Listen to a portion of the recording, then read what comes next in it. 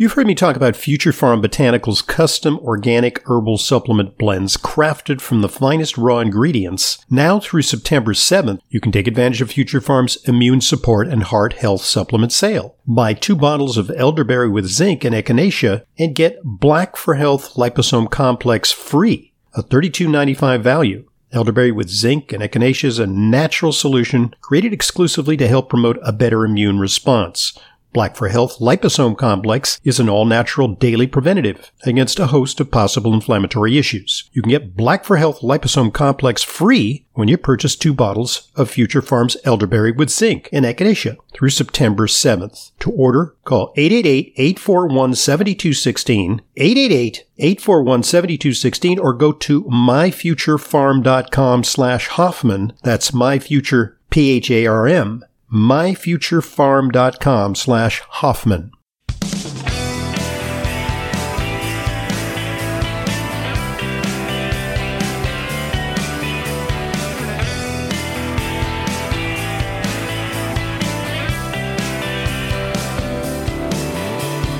Welcome to today's Intelligent Medicine Podcast. I'm your host, Dr. Ronald Hoffman. Today we're going to be talking to the author of a great new book, A Holistic Approach to Viruses.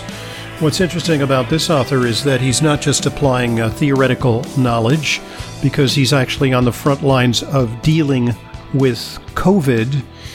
He has an active practice in Michigan where he actually works with patients using an integrative approach, using both natural therapies along with conventional therapies.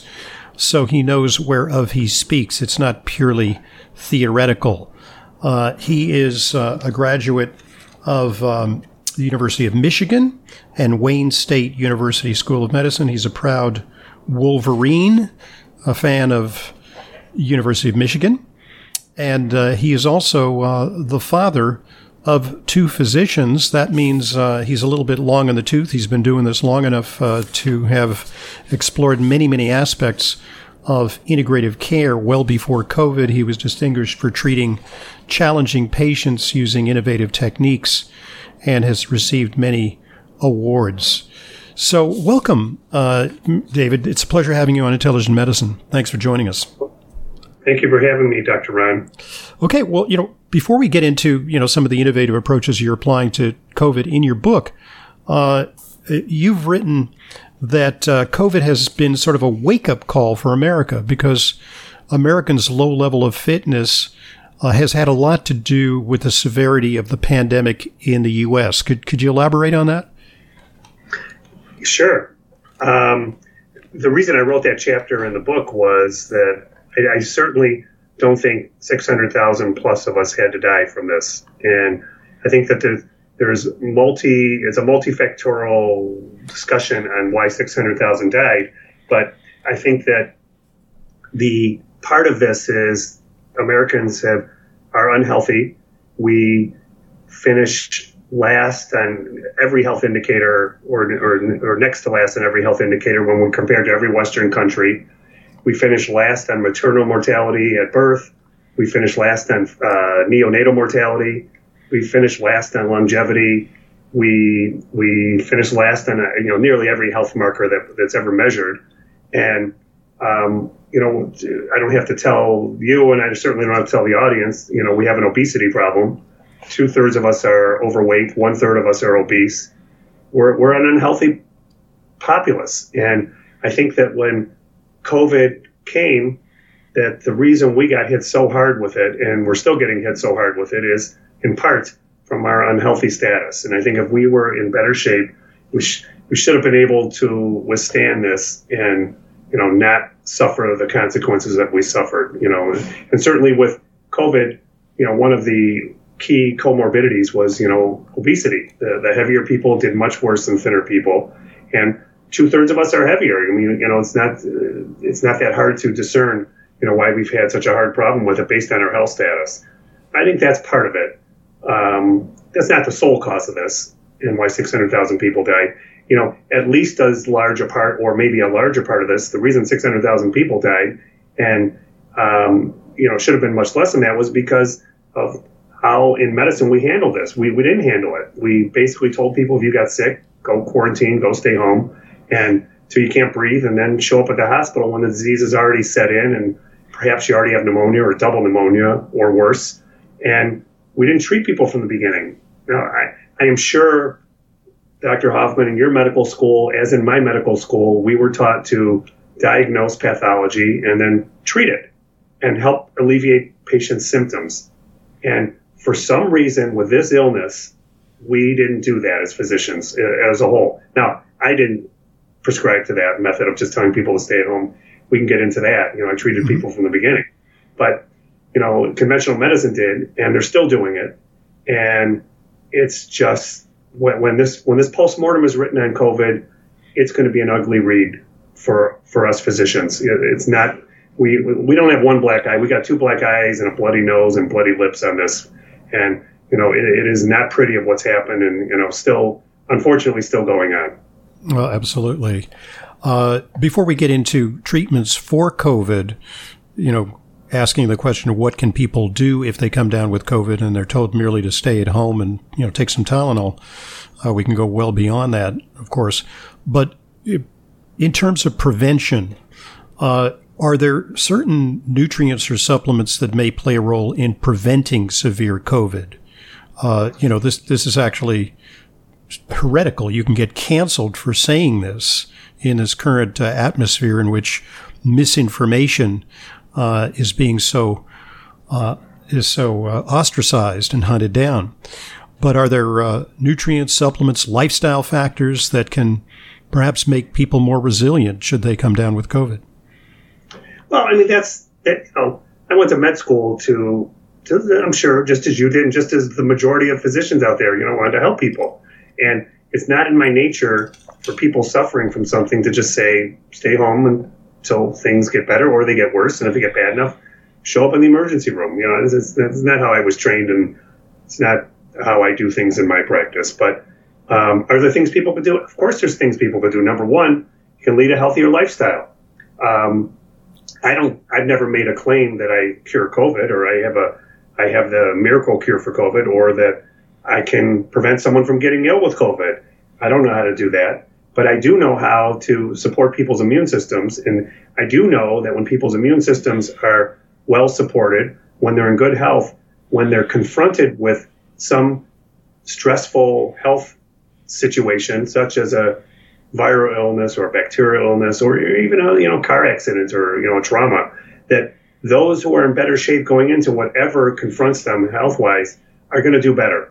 And I don't really think that you need to go through 4 years of medical school and a residency to figure that one out. That's pretty common sense stuff. But I can't remember who said it, but common sense isn't so common anymore. And we've lost our way with this illness. So are there things that can help people? Absolutely. That's what I've been writing about. There's nutritional supplements, there's oxidative therapies, there's studies on drugs such as ivermectin and hydroxychloroquine, which I have not used, but I think the studies on ivermectin there's pretty good studies that show some efficacy with ivermectin. I think it's better than hydroxychloroquine. The studies with ivermectin are better than hydroxychloroquine. But for whatever reason, the powers that be have, dictated to us we're not to do anything to these patients, and they will show up at the emergency room when they can't breathe. And, the consequences of this doing nothing for patients is 600,000+ dead, and, it's still ongoing. And I think that if we had taken a more proactive approach, if we had helped people have better health going into this illness, and we had just done a few basic things with people, we would have had a bad flu season. And, Dr. Peter McCullough, who's a cardiologist who's been very outspoken on this, has said 75 to 80% of the people who died did not have to die. That would bring us down to about 100,000 dead, which would be a bad flu season, which is what we should have had with this. You got to keep in mind that between 25 and 100,000 people die every year from flu and flu-like illnesses. Mm-hmm. We know that every year.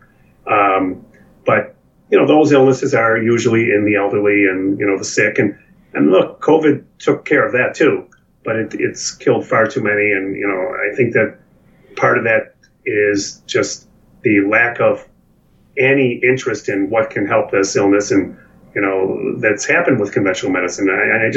I'm sure you're feeling the same way as I am. Like we're in Alice in Wonderland, where down is up and up is down, and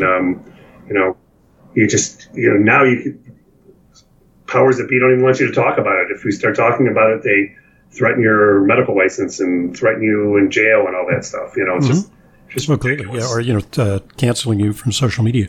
But when you wrote the book, A Holistic Approach to Viruses, you emphasized the importance of a healthy diet. And since it went to press, there are actually a couple of studies that have come out that really validate your point of view. Studies which show that, for example, a higher intake of dietary polyphenols is highly protective. Health professionals who came down with COVID prior to being vaccinated, this is in the early days of COVID, before vaccines were offered, and a fairly high percentage of health professionals who had contact with COVID patients came down with COVID. It turns out when they did dietary surveys, the ones who were on plant-based diets that did not preclude the use of animal protein but were rich in fresh fruits and vegetables, did better. They actually had less severe COVID. Their death rate was far less.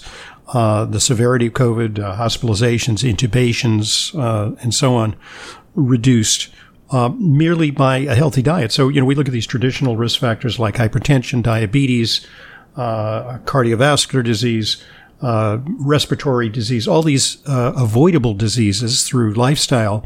But actually, the very food we eat can actually have a medicinal effect. No question. When I started doing medicine, when I finished my residency and started practicing medicine, I was practicing conventional medicine as I was taught. I had no interest in anything I'm doing right now. I basically wanted to go to med school to be a family doctor and model myself after my family doctor. And around 6 months into that, I realized patients are not getting better with all these drug therapies, that I was prescribing too many drugs. They weren't treating the underlying cause of their illness. And I was having to prescribe drugs to treat problems from other drugs. And there had to be a better way out there. And what I've learned over the last 28 years and a few months is there is a better way out there. And it is helping people, help themselves, and helping people, educating them to eat better, to exercise, to just do some basic things. And, particularly, like you said, eating a healthier diet with more fruits and vegetables supplies, tons of nutrients for their body. So when a stressful incident happens, that your body can rely on that and not be deficient in basic things, and not collapse when it's confronted with a viral illness like coronavirus. So, let's come to the issue, because literally before we got on the air to record this podcast, you said, "Excuse me, because I have to talk to a patient who's just come down with COVID." So you're on the front lines. You're dealing with COVID patients. Many have tested positive. They're not feeling well. They're sick at home, but they're not so ill that they need to immediately go to the hospital. In fact, the hospital discourages that. They don't want a lot of highly infectious patients in the hospital environment, so they tell you to stay home. Unfortunately, that can lead to disasters, because things can go downhill fast when you're at home. They can go downhill fast, and particularly with this illness. This is not a COVID's a real thing. It's a real illness, and people have gotten very sick. And, from the beginning of treating this illness, I remember when we started treating it, and when the first reports came out of China at the end of 2019 of a atypical pneumonia in 4 patients, and they Chinese claimed it was a novel coronavirus strain, which they titled SARS-CoV-2. And it was, similar to the previous SARS virus that, caused problems, 20 years previously. So when that announcement came, I followed every story that came out of there. And, I watched what happened in Italy and Spain, and, the disaster in Italy is before it came to the U.S. And when when this coronavirus strain came to the U.S. West Coast, I knew it was only a matter of time till it came to my area. And so in the end of February of 2020, my office manager came to me and said, "Hey, you got to talk to the staff. They're all scared out of their minds. I think we're going to lose all our staff. No one wants to work." And the first coronavirus case had come to Michigan, and New York was already starting to see a rise in counts and, and people dying. So I had a meeting with my staff, and the first question that was thrown at me was, are we closing the office? And I said, close the office. Why would we close the office? Our patients are going to need us more than ever now. I said, my prediction is most doctors are going to close their office because they don't know what to do. Yep. I said, we've been dealing with viral illnesses for the last 28 years. I said, we can help support people's immune systems. I told the staff, it's not going to prevent them from getting sick, but it's going hopefully prevent them from going, south when they get sick. And I said, we have therapies that we've used, and it's undoubtedly treated other coronavirus strains because 1/3 of all flu-like illnesses are caused by coronavirus every flu season. And our numbers were pretty impressive, at least to us they were. Every year, we didn't have patients hospitalized, we didn't have patients develop pneumonia, and we didn't have patients die from flu and flu-like illnesses anywhere near what the statistics were. And in fact, out of 5 practitioners, none of us can recall a patient dying from a flu-like illness ever. I mean, we don't look back and remember that happening. Now, if 20 to 100,000 are dying every year, we should have our share of them. So I told the staff, we've got a treatment that will help support people up. I said, I'm confident we can help people. And if it doesn't work, we'll figure out what works. We've been doing this long enough, and we have enough tools in our tool bag for this. So we lost about 40% of our staff. They were scared and stayed home. And I told everyone, no one has to work. I'm working. I said, I'll do it myself. I don't, if no one's here, I'm going to do it till either I get sick or they won't let me. And the first week of treating coronavirus with a nutritional approach we can get into the specifics of it, but it's using high-dose vitamins A, C, D, and iodine. At the first sign of an illness, first sign of a cough, a sore throat, a fever, they start immediately supporting the immune system with nutritional support. And then if they had any breathing issues, I would have them nebulize a dilute solution of hydrogen peroxide and iodine. Nebulizing means breathing a mist to try and get iodine and dilute hydrogen peroxide into their lungs. And I said, worst comes to worst, we're going to do IVs on them. And we have a very big nutritional IV practice. And so the next question came to me, are we going to let them in the office sick? And I said, no, I don't think we can let sick people in the office this time, because every other year we saw all the sick people in the office. I'd walk into a room, they were coughing and sneezing. I didn't have a mask on. I didn't have a suit on, a space suit. Yeah, right. Yeah. Space suit. I didn't have that on. I would just walk in, listen to them, wash my hands beforehand, wash my hands afterwards, and go about my day. I never thought twice about it. Well, so what we did was we met patients outside who needed a little bit more therapy, gave them IVs out of their car. And, remember, I'm in Michigan in March and April when this thing really took off. Not nice weather. We were doing it in snow, sleet, wind, rain. It was really cold weather. And, it was the only good thing about the spacesuits. They kept you warm out there. But, we did the work. And the first week, I don't think I slept much that week. I was worried, and I was calling patients every night. And I still call them every night, the ones I'm worried about.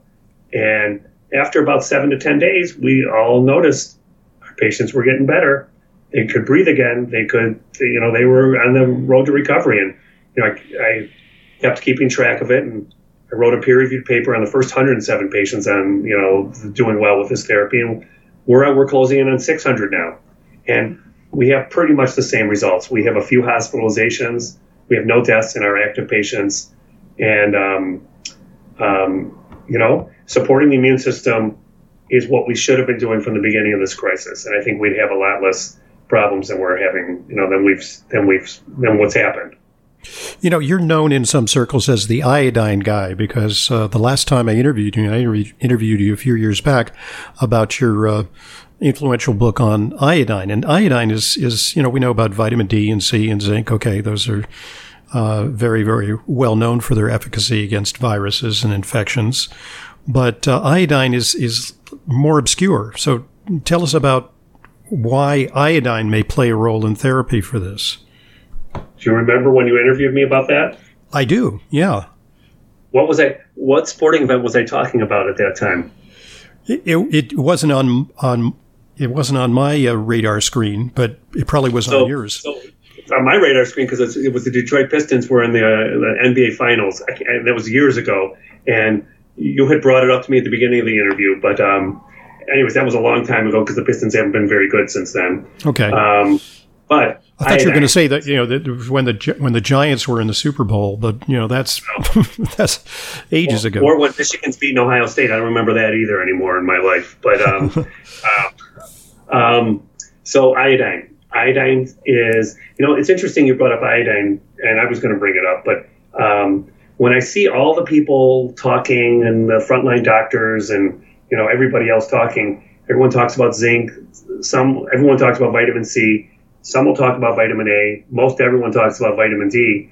No one talks about iodine. And I think one of the reasons our patients might be doing so well with this is iodine. Iodine is an essential element we can't live without. Our immune system can't function without iodine. The white blood cells need iodine to fight infections. Iodine has virucidal and bactericidal properties to it itself. And the American diet is woefully deficient in iodine. According to the National Health and Nutrition Examination Survey, iodine levels have fallen over 50% across the United States over the last 40 years. And the consequences of that fall are disastrous.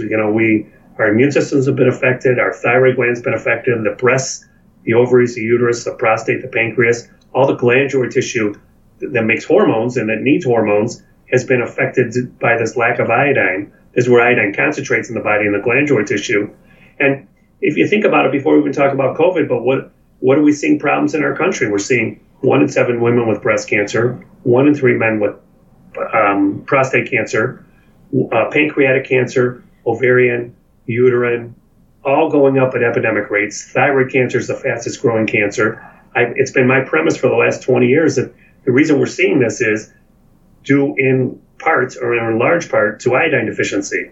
And that's left us very vulnerable to problems like coronavirus. And I think that, one of the first things I did with my patients who called me and they were sick with coronavirus, I would tell them, hey, you need to be on high dose oral vitamins A, C, T, and iodine. And if they were already taking iodine, I had them double their dose, whatever they were on. They weren't taking iodine. I've heard that, I've actually seen some studies that show that iodine gargles have been effective because it's thought that originally the virus takes hold in your nasal passages and then via gravity it can go down into your lungs. So merely the act of gargling, even gargling with saline, can have some effectiveness against respiratory infections and potentially COVID. Because once it hits the lungs, well, then it really takes off. That is true. And there have been a couple of preprints out showing that using iodine as a gargle kills the coronavirus, which is on the throat, within a very short time. I think it was 30 seconds to a minute or something. And there's another preprint out with iodine as a nasal spray and showing the same thing in the nasal passages, because we know iodine in any of the respiratory tree that's where it attacks to first via the ACE2 receptors. Mm-hmm. And then as you said, it migrates down into the lungs, which causes bigger problems. Well, one of the places where iodine concentrates in the body is in the lungs. And, you need iodine in the lungs. And, with iodine levels falling 50%, the lungs are vulnerable for people. And I say coronavirus exploited this poor health, poor iodine, problem that we're seeing. And, the finals numbers are still coming in, unfortunately. And, unless we rectify this, we'll just keep going down the same road. Indeed. Okay, this is a good point at which to pause because, as our listeners know, we divide our podcast into 2 parts. In part 2, we're going to talk about some of the therapies that you advocate for prevention of COVID, but also should you come down with COVID, what are some of the things that you may want to stock in your medicine cabinet? We'll also talk about IV vitamin C and nebulized hydrogen peroxide. I'm Dr. Ronald Hoffman. Today's guest is the author of A Holistic Approach to Viruses, one of his many books. Previously, he's written about iodine. Iodine is a chapter within A Holistic Approach to Viruses. Lots of practical information there. He's Dr. David Brownstein, who practices in Michigan. I'm Dr. Ronald Hoffman, and this is the Intelligent Medicine Podcast.